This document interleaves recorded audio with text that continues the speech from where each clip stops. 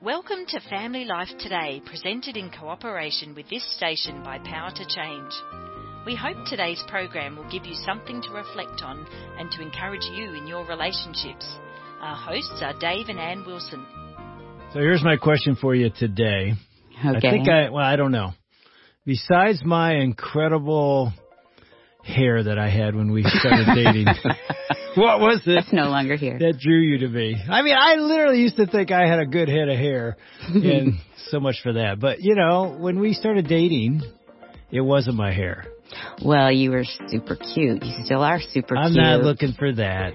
But I think one of the things I saw in you was you're a leader. And, well, maybe it's more of two. People are drawn to you. You're funny. Okay, I didn't set this up for you to compliment Okay, but me. let me get to the biggest thing. I remember as a believer watching you, we were both really new in our faith. And I remember thinking, this guy is going to do something with his life for Jesus. And I want to be a part of that because he's running fast. And I feel like I'm pretty fast running after Jesus too. Oh, yeah. But I thought, I want to, what would it be like to change the world together for the kingdom of God? Well, I remember you saying to me early in the first couple months, you're the first guy I've ever dated that knows who he is and where he wants to go. Yeah. Do you remember saying that? Yeah, and there's something about you, too, that you didn't really care what people, you would be dumb in front of people, you'd try anything, you were uninhibited, and I didn't have any of that. Well, I think, we're bringing this up because I think every man wants to know who he is and why he's here. Mm-hmm. And I think every woman does, too, as well. Yeah. But we've got in the studio back with us today, Brant Hansen, who's written a book about what men need, what we need in a man. It's called The Men We Need. Yeah, it's a great book title as well. So, Brant, welcome back. Thank you. You've written a book called The Men We Need, God's Purpose for the Manly Man, the Avid Indoorsman, and Any Man Willing to Show Up. You're married with a couple kids. Yeah. We talked yesterday about your vision from Scripture of what a man is called to be. Yeah. Say it in a minute or less. Absolutely. I think it's Adam's job to be a keeper of the garden. That's the specific job that he was given. And being a keeper of the garden means you're protecting this space and providing for the space and cultivating. And I think about that in my own life, like the people around me, protecting them and helping them bloom and thrive. Again, it's not about me owning them. It's about just helping them to thrive. That's with my wife, my kids, neighbors, anybody I interact with. I feel like that's my role. You are a protector and you're a cultivator, and you're here to help other people thrive. Once guys get a hold of that, it changes everything. Let me ask you this. I mean, this might take us into a direction you're not thinking of going, but as women, we see our men do that out in the world, out in their jobs, out in their occupation, maybe that they've been called to. But then I've talked to so many women that when a man comes home, the husband comes home. I like how you're saying this is otherwise, not your home. Yeah. He kind of checks out. Yeah. And so to say that he's, helping his wife or his kids to bloom and blossom to become what they were created to be, I think a lot of listeners are thinking, yeah, my husband doesn't do that at home. He does it out of the home. Is that our fault? Because as women, we think, what am I doing? Well, I think it can help to have this vision that I'm talking about. Like, this is the role that a man should have. As a female, when you understand that, you can draw that out of him. Not nagging it out of him. No, it's the exact opposite. I'll give you a concrete example. And the fact that this is crystallized in my head will tell you the power that women have over their husbands in a beautiful way. But some people were out, it was like a few months ago, but they're out like wrestling, or I don't know what they're doing out in the street. It was like 11 o'clock at night. People wrestle out in the street in your normally. neighborhood? No, not normally. That's what I mean. It was really strange. It was like a bunch of teenagers or something. Yeah. I mean, a big group. They're not normally out there. And my wife and I were upstairs, in bed, and they kept making noise. And she's like, well, this is really making me nervous. We need to do something. I'm like, just let them. They're just teenagers. Let them they're not threatening us. Let's just go to bed. We'll turn up the white noise thing. Well, then she gets up after a little bit and goes downstairs, and I'm left lying there. Hey, you know what? My wife would do the same thing. Okay. So she goes down. You're tracking with me. Yeah. I'm lying there when my wife is dealing with whatever, and I'm going, I can't do that.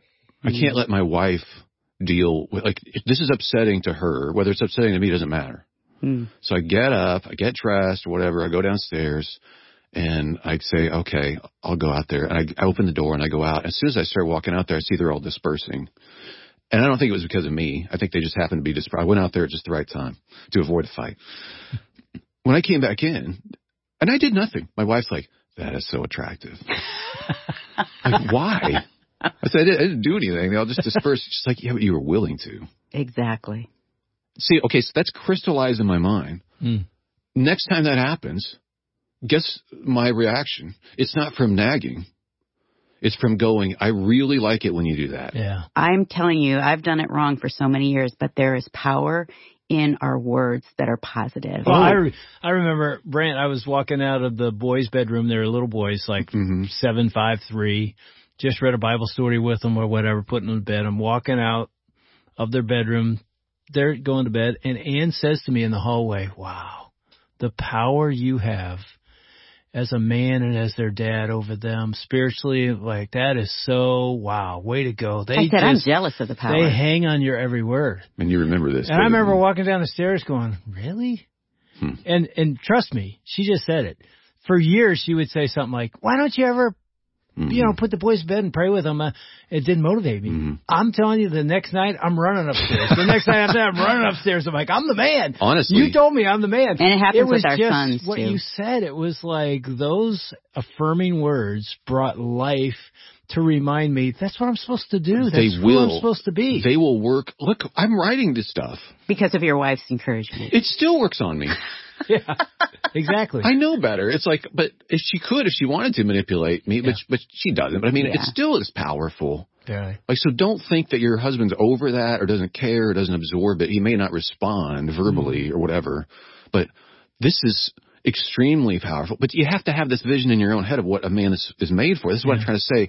Keeper of the garden. But in a sense, what Ann was saying earlier is we tend, maybe I'm exaggerating, but men tend to do that well or better outside the home, in the workplace, in my job, in maybe even, community events that I've been called to. And then often we come home and you're tired. Check out. Or you used the word before, we get passive. Yeah. I need to be, and this is one of the decisions I put in the book, be ambitious about the right things. What are the right things? Well, you need wisdom to know that. So ask God for wisdom, because wisdom will save you from pain. One of the things that cause immense pain for guys later in life is, why did I not spend more time with the kids and enjoy my wife and kids more? Why? It's because at the time you didn't know what to value. Well, that's what wisdom does. It tells you this is more important than that. So you want to know that in the moment. Well, when you've got little kids, for example, just use that phase of life, what matters now is little kids and your wife, not your job. And I know that sounds crazy because you're in this career-building mode. Right. But I actually made the decision.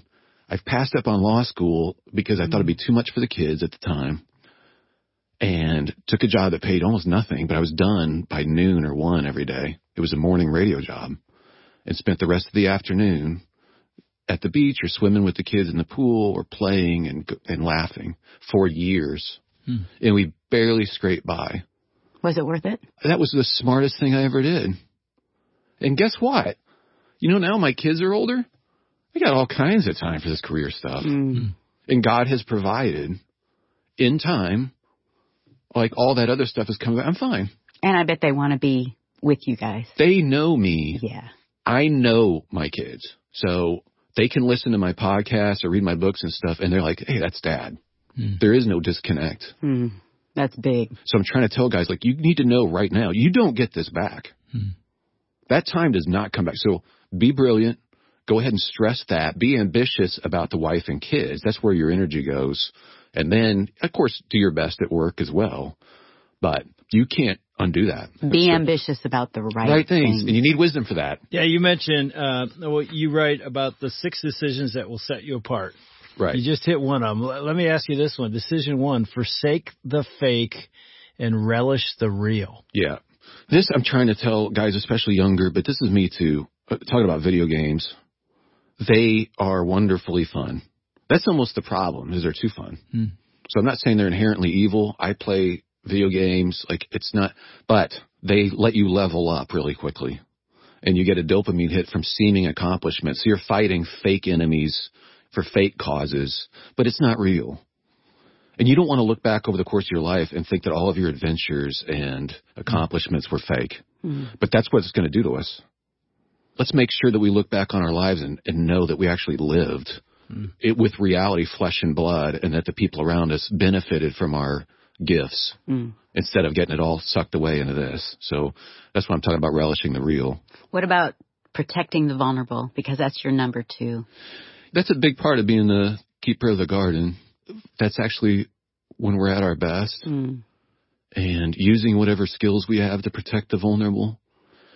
It's interesting. I read in another book, it was this guy who was telling the author, he's like, I always thought I would defend my wife and kids if there's an intruder. I defend my wife no matter what. And I would tell myself, you're a real man because you'd grab a gun or you'd whatever, you'd defend your wife, keep her from being hurt. And then he said, but then I realized the intruder most of the time is me.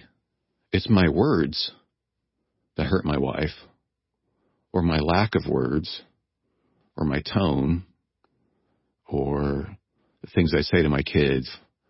So when I talk about defending the vulnerable, it's not just about being armed or guarding the house with a good alarm system or something. Talk about building them up. It's a decision that you make, but once you see that that's your role, you can find your own way of defending the vulnerable with whatever you have. I mean, one of the things we've talked about is Adam was the keeper of the garden, but he failed. He actually became passive, and he's like an example of what you shouldn't do. And yet Jesus is the example of what a real man looks like. Totally. Give us a study of what does Jesus model for us. I call it the Jesus Masterclass. So look at the women around him. Look at the women he met at the well. Like, she blossoms and thrives and comes alive. It's a woman with a terrible reputation. Jesus picks her. There's another example. There's a big shot head of the synagogue who wants Jesus to heal his kid. He is an important guy. But there's a woman in the crowd who touches the hem of his garment, Jesus' garment. Jesus stops everything, including delaying helping that guy. And he talks to her and calls her daughter. As a man, we're all into, a lot of times, valuing certain people and this person's important. We're always indexing important. Jesus just flips that on its head. So I do see that as an example of a man not being passive. He's defending women. He's advancing women. Whereas Adam is right there with Eve and he does nothing. Well, he does say, the woman you gave me. Okay, yeah, exactly. Adam is brilliant about blaming simultaneously. It's so genius in a way because it's economical. He blames God and Eve at the same time. The double blame move. And here's Jesus not blaming, of course, taking responsibility and defending and advancing women, which is exactly the opposite of what Adam did when he could have intervened. He could have, but he wasn't a good keeper of the garden. And Jesus is like this person who everyone around him who knows him comes alive. That is a keeper of the garden, a cultivator. And we bear fruit because of him. That was the job that Adam was given, and Jesus completed it. And we get to be part of it. So in a sense, you're saying, like, when we walk in the front door of our home, our wife and our kids should be something in their soul stirs and comes to life, like, Dad's home. My husband's home. That's a good thing. I feel seen. I feel heard. I feel like I come to become who God's made me to be because this man, his presence does that. That's what Jesus did. Is that what you're saying? Yeah, think of yourself as like a farmer who's like, you want to see these plants bloom spectacularly. I'm going to get watered today. Dad's home. He's making this space work where we can do our thing. He makes that work. And it's not about him. But you thrive and blossom. The respect that you get as a man from that is intense. I mean, you're yearning for respect. It'll come because of that. You can demand respect all you want. But if you make people feel secure around you, you actually get it. And that has long-term implications. That's the guy who's surrounded by generations at the end of his life that want to be with him. It's because of that. I like what you said when you said you can have a tremendous unseen effect on those around you. You can set the tone You start the melody and others will sing along. In your home, you're saying. You set the tone because you're engaged. That's the piece. And if you're not engaged, the music of the house is chaos, and you can hear it reverberating. But the problem is you're there, but you're not. And especially today, like I can walk into our kids' houses and our house, and we're all on our phones. Any guy listening will be like, no, I feel guilty because they hear me talking about I'm doing the same thing. No, exactly. It's an opportunity, and it's not too late. If you're old enough or you're alive enough to hear us talking about it, like, well, we can change. If one person rethinks, humbles himself and rethinks, that's what repent means, like reconsiders, starts a new way. Well, we can do that. We have this brilliant model in Jesus. We've got this image of the keeper of the garden, this role that God gave Adam that we can understand and learn and grow in. But it's not too late to become like, oh, now I get it. Okay, good. We got it. Let's do this thing. So many men I've talked to, helping lead a church for all these years, led a lot of men and would sit with them and they would say things like this. I know what to do with the job. I trained for it. I got a degree in it. I walk in that door and I feel competent. It's like, hey, I can do this. I do this well. That's right. I walk in my front door. I walk in my garage door and I'm like, I don't know what to do here. Yes. I feel incompetent. So I get passive. I don't want to be passive, but I just feel like I don't know what to do. She's better at this. So I just defer. What do you say to that guy? Okay, so you're right. Besides step up. Yeah, okay, step up is a great thing to say, but a lot of people are like, yeah, I'm glad you wrote a man, but guys need to step up. Step up in what? Yeah. So this is what I'm trying to answer is like, here's how you step up. It's the keeper of the garden thing. It's what we're talking about. We tend to gravitate, as you're saying, towards things that we feel competent in. Like an exception. I still play basketball. I should have quit a long time ago. 5'10", can't shoot. Stop. Well, I mean, I don't go pick up a violin. Right. Okay. But I'll pick up a guitar. Right. I can do it. Yeah. We will gravitate towards those things we feel confident. But relationships, almost none of us feel confident in relational stuff. That's the home. That's other stuff too. Okay. It takes bravery to do relational stuff. And if you engage in it, you have my respect. You don't have to be great at it, but the willingness to do it, that's bravery. It takes more bravery to walk across the street than it does to go to another country across the world. If it means talking to a neighbor when you don't feel comfortable. It's really hard for me. I am not outgoing. I'm not smooth socially. Kind of smooth, but I've had to learn it. And so, I was going to say, you're pretty suave, baby. No, it's only because I'm talking about something like small talk. I'm terrible. But I've had to learn. But okay, so that's like jumping out of a plane. It's a different kind. But that's what we're here for. Yeah. It does take bravery. It is hard. Let's acknowledge it. But let's also respect it. If you're willing to say, I'm going to do this even though I don't feel competent, I don't always know what to do about as a dad, but I'm going to keep showing up. Faithfulness is everything. So much respect to you. And if you haven't heard somebody say that to you before, let us be the first ones to say it. Like, if you're doing that, you're doing relationships and you don't feel strong at it, we have a lot of respect for you. Even as you're saying that, Brant, I'm thinking, okay, if I want to be brave as a man, husband, dad, and I grew up with no dad, so I walked into our marriage and then as a dad, like, I don't know what to do. And it could have been easily an excuse. Well, victim mentality. I didn't have a dad. I'm not going to do a good job. Or bravery's like, I'm going to figure this out. Yeah. I'm going to talk to men. I'm going to read. I'm going to study. I'm going to look at Jesus. I'm going to do whatever it takes to become the best husband that's ever lived. I'm exaggerating, but I'm going to make myself good at this. So I was thinking, when you were saying that, I was thinking, okay, so if a man's listening right now and you want to be brave, wouldn't this be interesting? What if you're the one saying, honey, let's go to the weekend remember marriage getaway? I mean, your wife might go, what? What happened? You're asking me to go rather than the other? Because often we get up on stage at that marriage weekend and we're like, the men were dragged there. Their wives are like, come on, will you please go with me? I want our marriage to be better. Okay. Rather than, no, honey, let's go to a counselor. We need help. Let's go get help. Lead in that area. That's a brave move for a guy. It is. That's scary. It's big time. And no one outside is applauding. Right. Right. That's the tough thing. Like, you don't get promoted, so you don't get that immediate feedback. So it does take bravery and determination. And again, even if no one else is applauding you, please know, we get it. Like, that's hard. Yeah. It was always hard for me even to talk about our marriage. It's like, I've gotten a lot better at it. But I just, I don't want to talk about relationship stuff. And yet that's what you said earlier. That's being ambitious about what matters. About what matters. The right things. That's your marriage, your family. At the end of the day, that's all you got. Relationships are it. Yeah. That's all you remember at the very end. That's all you have. I think that's hopeful for us as women, because what we can do is we can applaud as you guys make those steps, a baby step. Some women can think, well, about time, and I've been wanting this forever, but just to acknowledge, like, wow, thanks for making that step. That probably wasn't easy. That's a great thing that we can say as women. And I would just add, from one man to another, today's today. Yeah. Don't wait till tomorrow, like this weekend. No, today. Take a step today. Small step. Yeah. Become the man God's called you to be right here, right now, and watch God move.